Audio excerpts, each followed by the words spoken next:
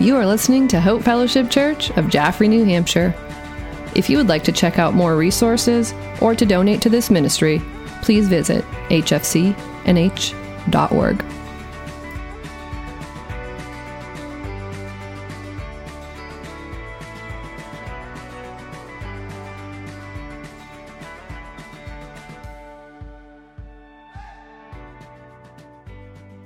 The message is entitled Resting in Jesus.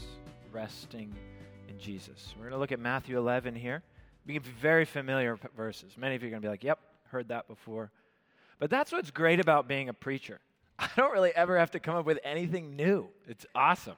You just get up here and say the same thing. Man, this guy talks about Jesus a lot. They sing about Jesus. Yeah, every week, right? You know, it sounds like a broken record. In some ways, that's really good, right? We need reminders.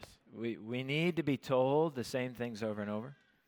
And yet today, I think today will be refreshing as well. But I know some of these things I've said before here at this church many different times in many different ways. And yet I think we still need to be reminded it. And when I was ready, I was like, wow, I need this as well. So let's look at Matthew 11, verse 28. We're going to just start reading in verse 25, just kind of leading into it. Verse 25 says, "At that time Jesus declared, 'I thank you, Father, Lord of heaven and earth, that you have hidden these things from the wise and the understanding and revealed them to gracious children. Yes, Father, for such has been your gracious will. All things have been handed over to me by my Father.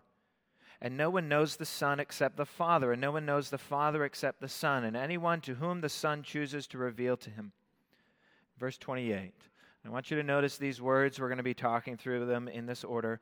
Come, take, learn, and find. Come, take, learn, find. Those are our 4 points today. Come to me, it says in verse 28. Come to me, all who labor and are heavy laden, and I will give you rest.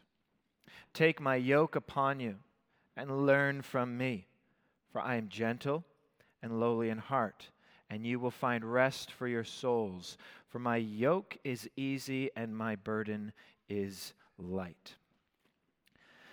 Father, we come before you and we're grateful for your word and your truth. Speak to us today, God, as we open it. Reveal your word to us, your truth. Let it come alive to us. Help it impact us. Help it change us, God, and yet us in so many ways, Lord, help us to realize maybe of what we maybe already know. As our hearts are so prone to wonder and run after things that we don't need to be running after, we're searching for meaning and value in so many things. God, help us to come back to where we know you are, that you love us, you care for us. And God, you are with us even in this moment, and you're calling for us to come to you. God, help us in that. We love you and we praise you. Thank you for your word and your truth. In Jesus' name, amen. Matthew 11, this passage, come, take, learn, and find. So as we were starting, it's been a busy summer, and where has the time gone? Right? Time flies by. We get this all the time, but time flies by and then it slows down, right? You're waiting in the drive-through line, and time cannot go any slower, right? You're at Market Basket with your groceries, with kids, and you're in that line that is crawling back to the back. Time seems to just slow down to a crawl. And then, like Camp Monadnock this weekend, it's like, where has the time gone? Every minute has been flying by. Summertime feels like it just started a few days ago rather than a few months ago. Where has the time gone? Why is that so many times we look at time as a particular 24-hour period, and at times it flies and at times it doesn't? Life can seemingly come at us at a pace, or some would say a dizzying pace. It seems to be faster and faster, things to go and do more and more. I often hear, hey, how you doing? What's the answer we always say, most of us? Good, fine, busy, right? Isn't that the other one? I mean, those are probably the three I hear most often. Oh, I'm doing fine. Doing good. Busy, right? And there's nothing wrong with that. In fact, it's good. Bible, we'll talk about that today, and how we often feel as if we don't have enough time, we'll say, because we're so busy. I think someone was saying even today, but that means our lives are full. Our lives are full of life, right? We have so much going on. That's a good thing. And I think, in fact, as a disclaimer, is today we're talking a lot about rest. Slowing down is the message, really, aim of today. But I think there's often times in life, and life is really an act of, as I was reading in this book that was talking about ministry life in particular, that it is an act of unbalancing and rebalancing. In ministry or in life, in counseling in particular, you unbalance certain aspects of your theology to minister to someone who has a particular need. They need the love of God in this moment, so you focus in that aspect of love. But then theology, in a sense that the systematic study of the entire Bible and our knowledge of God holistically as who He is, then we rebalance everything. That God is, yes, wrath against sin and punishment and judge, and yet He is love and all of these things. So there's often this unbalancing and rebalancing, and life can be that way. You don't ever tell a mother of a newborn baby, hey, why don't you just take a few days off? Like, relax, Just sleep in a little bit, Life's busy at that time, right? And it's just life. You can't slow down certain things. You get 3 kids under the age of 6 or whatever, it's just busy at certain times, right? That's just how it is. But I do think it's not necessarily that you can change a life or you can change time, but I think you can change the relationship you have with time. And that's what I want to kind of explore a little bit today. How we go about exploring that relationship. How we often become slaves to our own schedules rather than truly resting in our relationship with Jesus and who He says He is and His finished work. Because I think so many times that I live in a life where I often am wanting things to be on time and punctual and done well and all these things, and there's wonderful things, but often I have a tendency to rush and be in a hurry. And I just think sometimes in life I miss so much because I don't want to fall behind. I want to keep up with the other person next to me.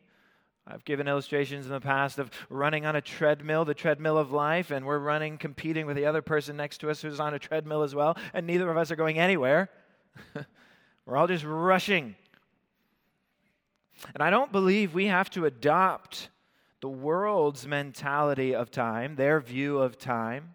What's important? Time is money, right? Right? That's right. So that viewpoint, every moment, every minute, redeeming the time, a biblical concept, but if taken so far, we never relax or rest. We're always in a rush, and we never rest in Jesus. And it's not a resting of laziness. Don't misunderstand me. I think that's my disclaimer to start here. It's not an acedia or an apathy. The Bible says, work heartily in all you do. Whatever your hand finds to do, do it with your might. So that's not what we're saying here today. I said it last week and this week. Dallas Willard says it this way, that grace is not opposed to effort, but to earning. There's a difference between effort and discipline and dedication, commitment, surrender to Jesus, and earning that, right? There's earning my way versus this effort that we put in. That's a wonderful thing. So there's that balance, and that's kind of what I'm trying to find that balance today.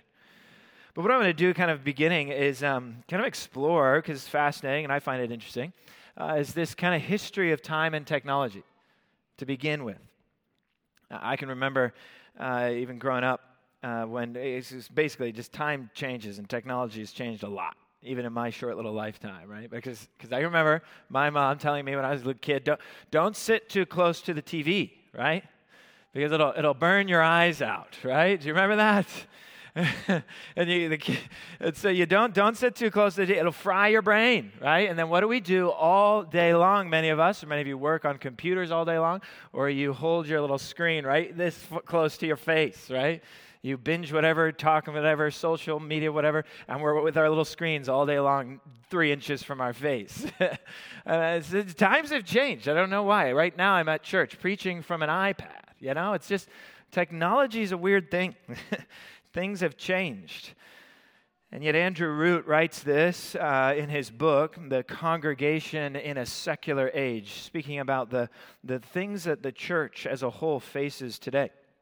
And he talks about, if we look back all the way to Paul Revere riding his little horse on horseback, right, around warning New England about the British, to the Pony Express delivering things throughout the United States, to eventually the iPhone, which was invented an ancient many years ago in 2007. That's a long time ago when you think about it.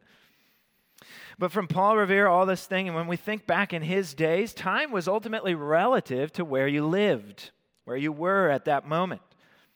Because back then it took too long to cross a space of, say, even 50 miles to be concerned with the coordination of time and everybody being on time and everybody being connected.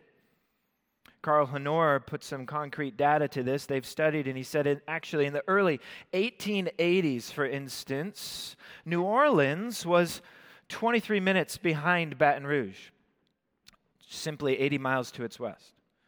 And when nobody could travel faster than a horse, such absurdities didn't even matter. Who cared if it was 10:45 in Minneapolis, 10:55 in Duluth, 11:05 in Madison? There's no direct immediate way to talk to them in Duluth or Madison anyways. So life at that time was relative where you were, and it operated at a much slower pace. See how I slowed my rate of speech? Slower pace. But the coordination of clocks didn't really become important until much later when technology changed. It wasn't until 1883 when clocks were actually standardized. And that was really only 140 years ago or so. Then the railroad made it possible for you to cross a 130-mile span or place very quickly. So then it became necessary for Minneapolis and Duluth to be on the same clock. So then technology changed the speed of life for both of these places. All of the social lives, the rhythms of life, the way people interacted with places that were far apart, everything began to be synchronized and things continually kept speeding up. Believe it or not, there's a book called Faster that talks about this idea. It said there was a time and point where there's kind of this thought that the human body couldn't handle speeds faster than 25 miles an hour. And if you did, your brain would turn to mush, like you said about that point, right? And then some of you might have gotten done over the last summer watching Top Gun, where people are like flying at G speeds, you know, and their faces peeling back, right? Or we go on roller coasters, or you drive basically at that speed down the road, okay? So it's funny how time changes, technology changes, and our understanding of it. And yet human bodies, human people, we, you and me, there is limits to us, right? In fact, there's a German term.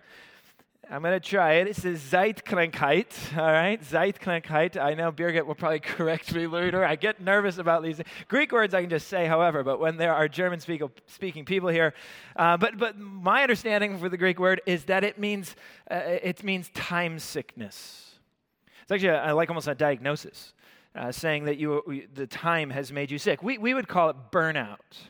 And maybe many books that I even read leading up to my sabbatical about pastor burnout and learning to read the signs of burnout. And so in Germany, there's that term that describes it through time sickness. And we'll take vacations, or we'll take times of meditation or slow down in order to take that kind of aspirin for the time sickness that we might have. But that relationship with time, if that never changes, then I think we're just kind of headed back into it each and every time as we push our limits constantly until we know we need a break. We never kind of think ahead of time about this. And these are things I was thinking about on my Sabbath a lot. A lot of this was going through my head. Some of this is just things I've been compiling for a while now. But if we go further into this idea before we jump into the passage, and we'll go through this passage. It's a very familiar. I think it will help provide a wonderful balance to these things that I'm sharing with you now. But life and this technology, time ultimately stays the same, and yet our relationship with it has changed. And what we see now today is people value so much. There's so much increase in production and efficiency and punctuality, and that's often viewed as our highest good. And Andrew Root says this can only continue as he writes, giving this sharing about Gordon Moore, who came up with Moore's Law. Some of you engineers might know that. He predicted in 1965 that chip density, the chips made for computers, that all kinds of computing power would double every 18 months or so. And he says that's largely been correct. Moore's law was codified, and it kind of describes some of the lightning speed up of technological change.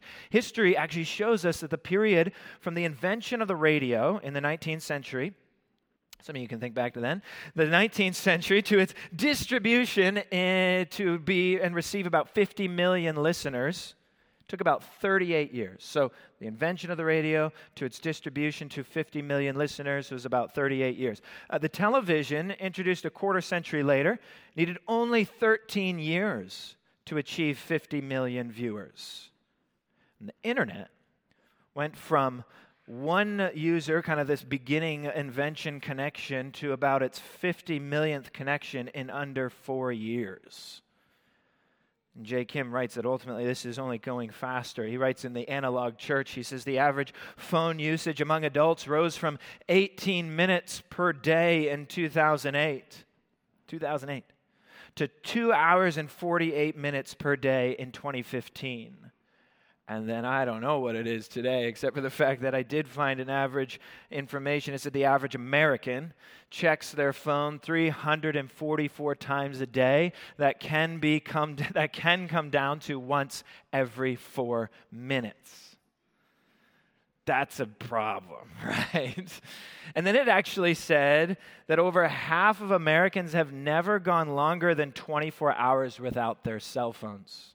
Now, some of you are older, you're like, well, that's ridiculous. But think about it, we practically give the cell phone to the child in the womb as they come, right? You know, it's like, this is an issue, right? We have this such constant in-our-faceness of screens and busyness and activity and connection and notifications, and it's just ongoing. And it says that we're actually not talking to each other more, but actually what we're doing is we're doing more work. See, technology back in the day was supposed to provide space for us to do less, but what it's done is made space for us to do more. Recent estimates say that there are 300 million active users on Snapchat, 335 million active users on Twitter, 1 billion on Instagram, 2 billion on Facebook. And many of these things, there is nothing wrong with them. I'm on them. I'm using an iPad technology. I'm not saying technology is wrong. What I'm saying is what we have done is made space to constantly increase. We're on the treadmill of life, running faster and faster. As Andrew Root says, running fast, not in order to move forward, but just to keep from falling behind.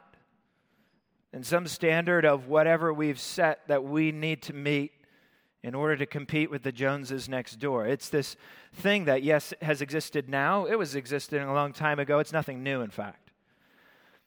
Anxiety breeds in an atmosphere of constant competition and comparison with everyone else's life. And then we're interrupted by the Bible when it says in Psalm 46:10, "Be still and know that I am God." And then we're interrupted when Jesus tells us, hey, everybody, come to me, and I will give you rest. There's a different feel there, is it not? There's a different place, a place where you can be at home and rest in Jesus. So he says, come to me. This is the first concept here, and we're going to go through these quickly. The first two we'll spend most of our time on. The last two will be quick, but it says, come to me. We come to who? Jesus, but we specifically come to not Jesus as an idea, Jesus as a packaged concept or a lifestyle choice to add on. We come to a person.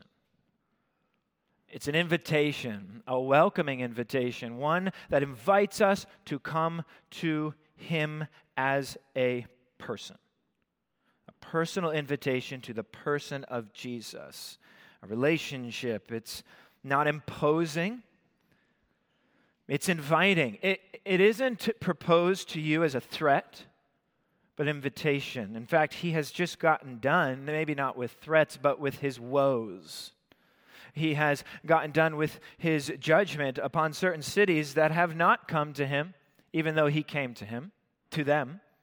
If you look earlier in the passage, you have your Bible in front of you, can, Matthew 11, the whole chapter in particular, but really verses 20 and on, right before we read, It talked about how Jesus was denouncing the cities where the mighty works had been done in them because they did not repent. They did not come to him. Their indifference, the place was brazen in front of him. Chorazin, Bethsaida, Tyre, and Sidon. It says, Capernaum, will you be exalted in heaven? No, you will be brought down to Hades, for the mighty works done in you have been done in other places like Sodom. It would have remained until that day. But even you, Jesus Christ was there working miracles of wonder, and you ignored it. You did not come to Jesus. And that is when he then goes right into the next chapter. It says, at that time, Jesus declared these things and said, come to me, all you who labor and are weary and are heavy laden. It is the sense of 1 Peter 5, humble yourselves under the mighty hand of God, so at the proper time he would exalt you. Humble yourselves. That is this coming to Jesus, because who is to come? Those who are tired, those who are weary, those who labor and are heavy laden. We come to Jesus, knowing we need him. Not like those other cities who feel like they are too good for him. Who is to come? J.C. Ryle says we should notice whom Jesus invites. He does not address those who feel themselves righteous and worthy of coming. He addresses all who are weary and burdened. It's a wide description. It comprises multitudes of this weary world, all who feel a load in their heart, which they want to be free of, a load of sin, a load of sorrow, a load of anxiety, a load of remorse, all whoever they may be and whatever their past lives. All these people are invited to come to Christ, those who know their need. For God opposes the proud, but he gives grace to the humble. So he says, come to me. Those of you who are feeling a life of unrest, come to me and you will find rest. I will give it to you. Frantic state of fear and anxiety and an effort void of faith. There's no faith in there, there's only effort. And it looks a lot like the disciples feverishly trying to save their own lives in the middle of a storm in Mark chapter 4, I believe it is. When there's a storm, there's a tempest, and Jesus is doing what? Sleeping in the boat, right? He's sleeping in the boat on a cushion underneath, and everyone is losing their minds. And Jesus is at sleep. He gets up and he says some of the most famous words Jesus ever says. Very simple. Peace, be still. The storm's gone. Or the Mary-Martha dichotomy. Martha isn't doing anything wrong preparing for Jesus, readying the house and the meal. She's missed the point of why they're all there. It's for Jesus. Mary is sitting there, absorbing and taking in everything. And I think sometimes neither thing is wrong, but this aspect of where we're at here. And then this rest, what is it? This rest ultimately comes from Jesus when we come to him. Rest comes from the cross. I've been reading the Pilgrim's Progress. I've mentioned this several different times. It's children's version to my kids, and so it comes in my head a lot while I'm writing. But John Bunyan writes in the Pilgrim's Progress these words. You know, those who burden, heavy laden, come to Jesus, come to the cross. John Bunyan writes this, Christian ran thus, and he came at a place somewhat ascending up a hill, and upon that place stood a cross, and a little below in the bottom a sepulchre, tomb.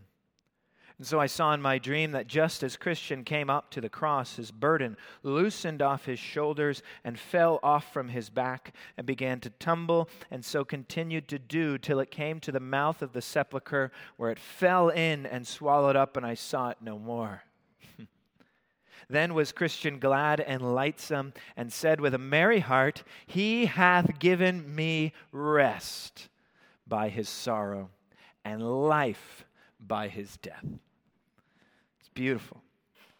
And so we come to Jesus, we accept his glorious invitation to rest, made possible by the cross, by his death and his resurrection. We come to him, but what does this rest look like? The second word is rest. Come to me, all you who labor and are heavy laden, and I will give you rest. My mistake, the second word is take, right? This take my rest, but take my yoke, he says. Is that take the rest? In order to receive the rest, we have to take something that's very, very interesting. In fact, it's very counterintuitive. It doesn't seem to make sense. Take a yoke? A yoke of putting on this really heavy crossbar that's meant to link oxen together to pull a heavy cart seems very strange. It's like that Jim Gaffigan, the comedian, his little skit where he often gets asked, why do people come up to him asking him why he's got such a big family, right? And they say, well, what is it like when you had your fifth child? And he says, well, imagine feeling like you're drowning and someone throws you a baby, right? It didn't seem to make sense. It wasn't the thing I needed. I have this fifth child, and I feel like I'm even busier and heavier than it was before. And Jesus says, come to me. I'm going to give you rest. Here's a yoke. It doesn't seem to be the thing that I felt like. I felt like here's a pillow. That's what I was hoping for. No, here's a yoke. Submit and surrender to something that we put our head. It doesn't seem to make sense. And Dane Ortlund says it this way, that Jesus is using this kind of irony. He says the yoke laid on his disciples is a non-yoke. It's a yoke of kindness. And so who could resist that? His yoke is kind, his burden is light. His yoke is a non-yoke, and his burden is a non-burden. It's like helium in a balloon. Jesus' yoke does this to us. We're buoyed along in life by his endless gentleness and supremely accessible lowliness. He doesn't simply meet us at our place of need. He actually lives in our place of need. He never tires of sweeping us into his tender embrace. It's his very heart. It's what gets him out of the bed in the morning, you could say. It's what he is. He's gentle and lowly. We did that book study this summer. And if you had received that book and looked into that concept, and that's some of the ideas he talks about, a yoke of surrender, commitment, submission, by putting it on in faith, we find ourselves to be not burdened, but liberated, to follow in obedience in the pathway of Jesus. A yoke is when it's received, when we give in, when we take of it, we find liberation, we find freedom, we find actual, true, and lasting rest. For his yoke is easy and his burden is light, but we must take of it. I can think of, I've shared this story before, I believe, when I was a young kid, when I would get sick, and have a high fever. I would often hallucinate. Have you ever had those moments with kids or whatever? It gets a little scary, but my sister would often, poke fun at me because I'd see like Santa Claus walking down the hallway or all these crazy things, And so she still reminds me all those times. I haven't done it recently, but there was one moment that was rather frightening. And I can still remember parts at the end. I don't remember the beginning because I was hallucinating, had a very high fever and was sick. And I remember what my dad and my sister told me. I came running up the stairs screaming bloody murder because I thought someone was trying to take and hurt my sister. So I was trying to defend the family and defend her from this intruder of sorts. And I was out of my mind in some ways. I was frantically grasping and hitting and trying and stopping. And all I can remember to this day is this feeling of my dad's big arms coming around me, and he held me.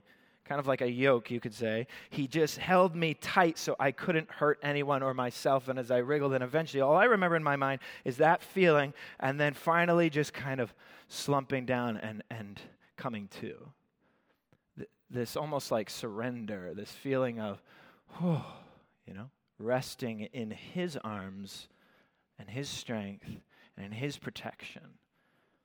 And reality came to mind, right? Or maybe if your kids ever had a temper tantrum, mine don't, but if you ever do, you come in, your kids, right, they come to you, they're screaming, they're whatever, and yeah, you can leave them alone, but I can remember several times holding my daughter and holding them tight as they fought against it, or you could say kicked the goads, right, the Bible says. And as they do that, and then one day, and finally, it's almost like in their little heart, they surrender. I love you, and you say, I love you, honey. It's okay. It's all right. There's that sense of feeling this resisting and then this love. And it's that aspect that when we take the yoke of Jesus, it's not a yoke from someone who doesn't love us. Tim Keller says, point out that whose yoke is it that you're getting? It's Jesus's. He says, take my yoke. If you emphasize that word, take my yoke upon you and learn from who? Me. For I am gentle and lowly in heart. It is Jesus Christ, the one who loves us, in whom we take this yoke from. And it's him in whom we learn from. That's the next point here. Learn. Learn from me. This idea of discipleship. This is what the church throughout the ages and centuries has called discipleship. Growing in Christ and following him with our lives. A lifetime of transformation. It's a journey. We talked about it last week. That we all with unveiled face, beholding the glory of the Lord, are being transformed into the same image from one degree of glory into another. This transformation, as 2 Corinthians 4 says, our inner self is being renewed day by day. Process of renewal, the process of transformation, the process of discipleship, of following Jesus with our lives, of learning, of growing in grace. These ways of describing what it means to walk the Christian walk, to live the Christian life, growing in Christ, we take his yoke and we learn. It's a journey and a lifetime of learnings. We don't beat ourselves up when we don't understand it the first time we try. But we press into it. We pray for understanding. Holy Spirit, help me understand this stuff. And as we come to him day in, day out, consistently, he will open us up to us so that we may learn. And we learn of Jesus. We learn of him, for his heart is beautifully gentle with us. He is forgiving. He is merciful and lowly, or humble in heart. And he loves us so. It's a beautiful aspect of coming to Jesus, one who is not going to reject us, but one who welcomes us in. Dane Ortlund says that Jesus is not trigger happy here. He's not harsh, reactionary, easily exasperated. He's the most understanding person in the universe. The posture most natural to him is not a pointed finger, but it's open arms. Come to me, all you who labor and are burdened and are heavy laden, and I will give you rest. Take my yoke upon you and learn from me. For I'm gentle and lowly in heart. In that sense, he's saying, trust me. Trust me. And then he says, what is it that we will all be looking for, that it is that we will finally find? We're going to find rest. It's almost like, I promise you, it's going to be restful. I know it doesn't look like it, but it's a yoke. But promise me, I'm walking side by side with you. I'm leading you and guiding you in this way. This is what you're made to do. You will find rest in the arms of Jesus. For by grace we're saved, not of works and earning, lest anybody would boast. We find the rest. It's like the treasure that's worth finding, the treasure of life. Our hearts have been looking for it and hungering for it and pursuing for it. Our hearts are creating these idols that we can worship and long for and run after. And instead, it's like we finally find the thing we're looking for, everybody hungers for, is peace and rest. And what do we do when we find it? Do we run away from it? No. It's like Matthew 13 when he speaks about the pearl of great price. Do you know that story where finally you found that thing of value? You sell everything you have to buy it and hold it. It's like the farmer who has a field, and in the field he finds a great treasure. And so what does he do? He sells all that he has to buy the field to receive the treasure that's worth having. It is this treasure that it is the very thing we've been looking for and hungering for and thirsting for. And it's when we have it, we hold on to it and we follow it and we give our lives to it. We give our lives to Jesus. And in some ways, it's this finding of the rest that for me is encapsulated with this idea of ultimately realizing what you have. We so often just get distracted with keeping up with everything in life, the speed of life, that you often don't realize what you actually have in Jesus. Jesus talks to Peter at the end. He says, do you love me? He says it multiple times, feed my sheep, you know that story. But is that where we're at today? Is that do we love Jesus? Do we realize what he is? And do we realize what a relationship is with Jesus to a point where we are willing to alter our schedules and our craziness? We're willing to find our true spiritual lasting rest in the person of Jesus, as we said several weeks ago. Who do I have in heaven besides you? Right? What do we have without Jesus? Right? And so if we believe that, are we willing to live like that, right? Do we have faith to truly rest in Jesus? As we studied several months ago now, I guess, time flies. Hebrews chapter 4. Wandering in the wilderness, their lack of faith does not allow them to enter the promised land of rest. And Joshua leads them to a place of rest, but it's not the greatest rest. For Hebrews 4 says that there remains a Sabbath rest for the people of God. Therefore, strive to enter that rest. It's an effort to strive, but it's recognizing that there remains the Sabbath rest for you. You can enjoy it. It's waiting for you. Step into it. Rest in that place. Surrender to Jesus, and you will find this rest